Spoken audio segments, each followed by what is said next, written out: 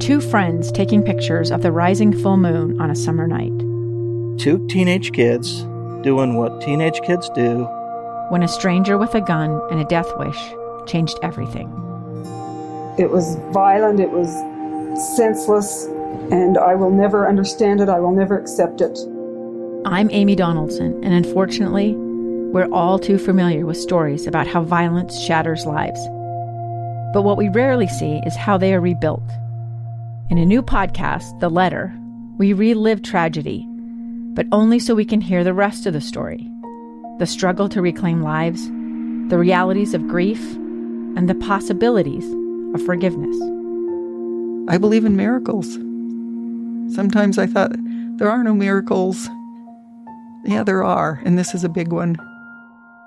Follow The Letter at theletterpodcast.com or wherever you get your podcasts. Small businesses bring Utah together. They inspire goodness and connect communities. These are their stories from Mighty Main Street, brought to you by the Utah Office of Tourism and Visit Salt Lake. Here's our host, Chris Redgrave, on KSL News Radio, 102.7 FM and 1160 AM. Mighty Main Street on KSL, the faces and places of Utah. This business show features interviews with our small business community that make us proud while driving our Utah job market. We're supported by Utah Office of Tourism and Visit Salt Lake. Jessica, thank you so much for joining us this morning. I have Jessica Merrill with us, and she is a tourism director for Davis County. And Jessica, I want to hear all about the Great Salt Lake Bird Festival that's coming up. I'm not sure what the date is on that. Is there a certain time when we go to the Great Salt Lake Bird Festival? There is. So this year, the Great Salt Lake Bird Festival is May 13th through the 16th.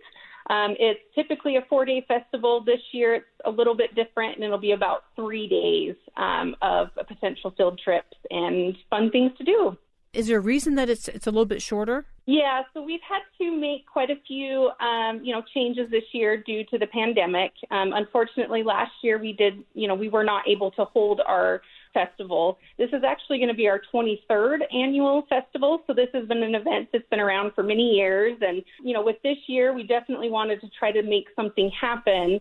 But, in order to make sure that there was social distancing and, everybody was still going to be safe to be able to participate, we had to make quite a few modifications. And one of that was scaling back our field trips that we offer. And everything is essentially drive your own, but we'll still have guides and field trip leaders for each of the trips that we're offering. So tell me, what can people expect? It really is an awesome festival. It's something unique that happens in Utah. Great Salt Lake is just a wonderful gem, and it's very important to our ecosystem, especially for kind of the birding community. Part of it is, every spring we get hundreds of thousands of birds that take a pit stop at our Great Salt Lake. And so it provides a great opportunity for a lot of people that, even if you're not a passionate birder or just somebody who's interested, this is a festival where anybody can go and just kind of really understand all the different species and different, what type of birds there are, but also really understand why they're important to the overall ecosystem at the Great Salt Lake and why they're important to us. About the Great Salt Lake, are there changes going on right now that are affecting these migratory patterns, or are we in good shape? No, there's definitely always, discussions and studies and, conversations around how is the Great Salt Lake being affected by climate change and, all these different, aspects that affect our overall ecosystem. It is definitely something that, a lot of individuals and a lot of groups are trying to preserve because it does have a lot of benefit for the overall environment. And so, especially for the birds as well. And so that's why it's important to try to preserve the Great Salt Lake in itself. So is this a stop-off? Are these birds on their way down south? Are they heading to Mexico? So they're actually heading up north. So the Great Salt Lake, why it's even kind of important, is a major stopover site for any bird migration. And so the Great Salt Lake is actually part of kind of a linking communities. We get a lot of birds from South America, Argentina. The easiest way and kind of the fun way to explain it is essentially they're on a long road trip and, they make a pit stop at a rest area to snack and drink. And so essentially they feast on the brine flies and brine shrimp that the Great Salt Lake has, and they get prepared to then move on and go further north.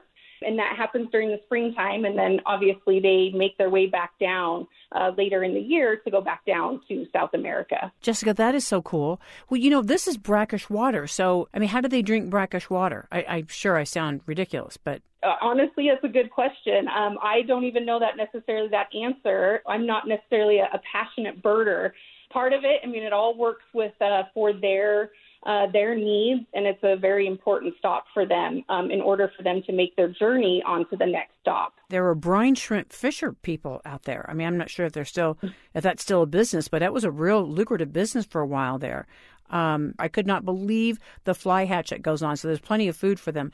How do you guys time this? So for the last 22 years, and then, going to be the 23rd again this year, we always plan it usually the weekend after Mother's Day, which is typically around the second weekend of May.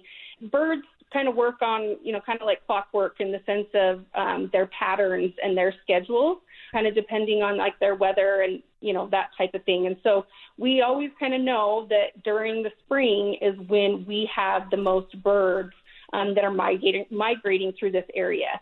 And like I said, hundreds of thousands of different birds go through the Great Salt Lake. And so it provides a great opportunity for anybody that's interested in birds to come out to this festival and have that opportunity to see a lot of different species, kind of have a variety of different birds. If I talk my husband into this, because I would love to see this, where do we go? You can sign up and register for any different field trips. This year we're offering 27 different field trips. Again, because this year's a little bit different. Each one potentially has a different starting point. And so different birds kind of migrate in different areas in northern Utah. And so some field trips will go up even into Cache Valley and Logan Canyon and things like that, where certain birds might be migrating or living.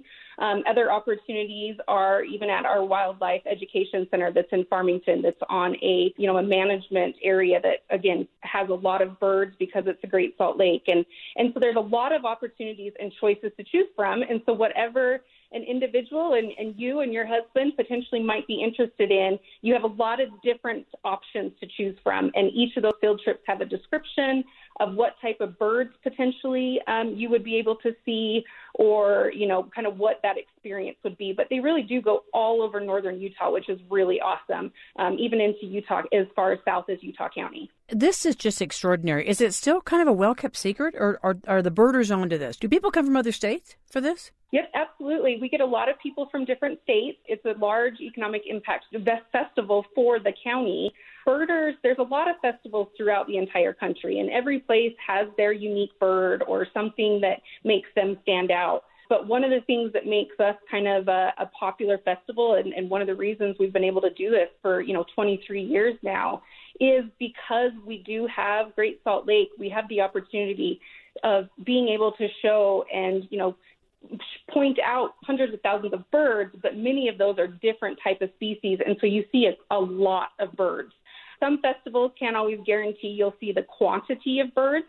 And one of the great things is we've been able to really offer year after year is you're guaranteed to see quite a few different birds throughout the festival and whatever journey you decide to go on. Jessica, where do people go so they can get information and know where to sign up and kind of get a feel for it, especially if we have first-timers? So you can just go to our website. It's GreatSaltLakeBirdFest.com.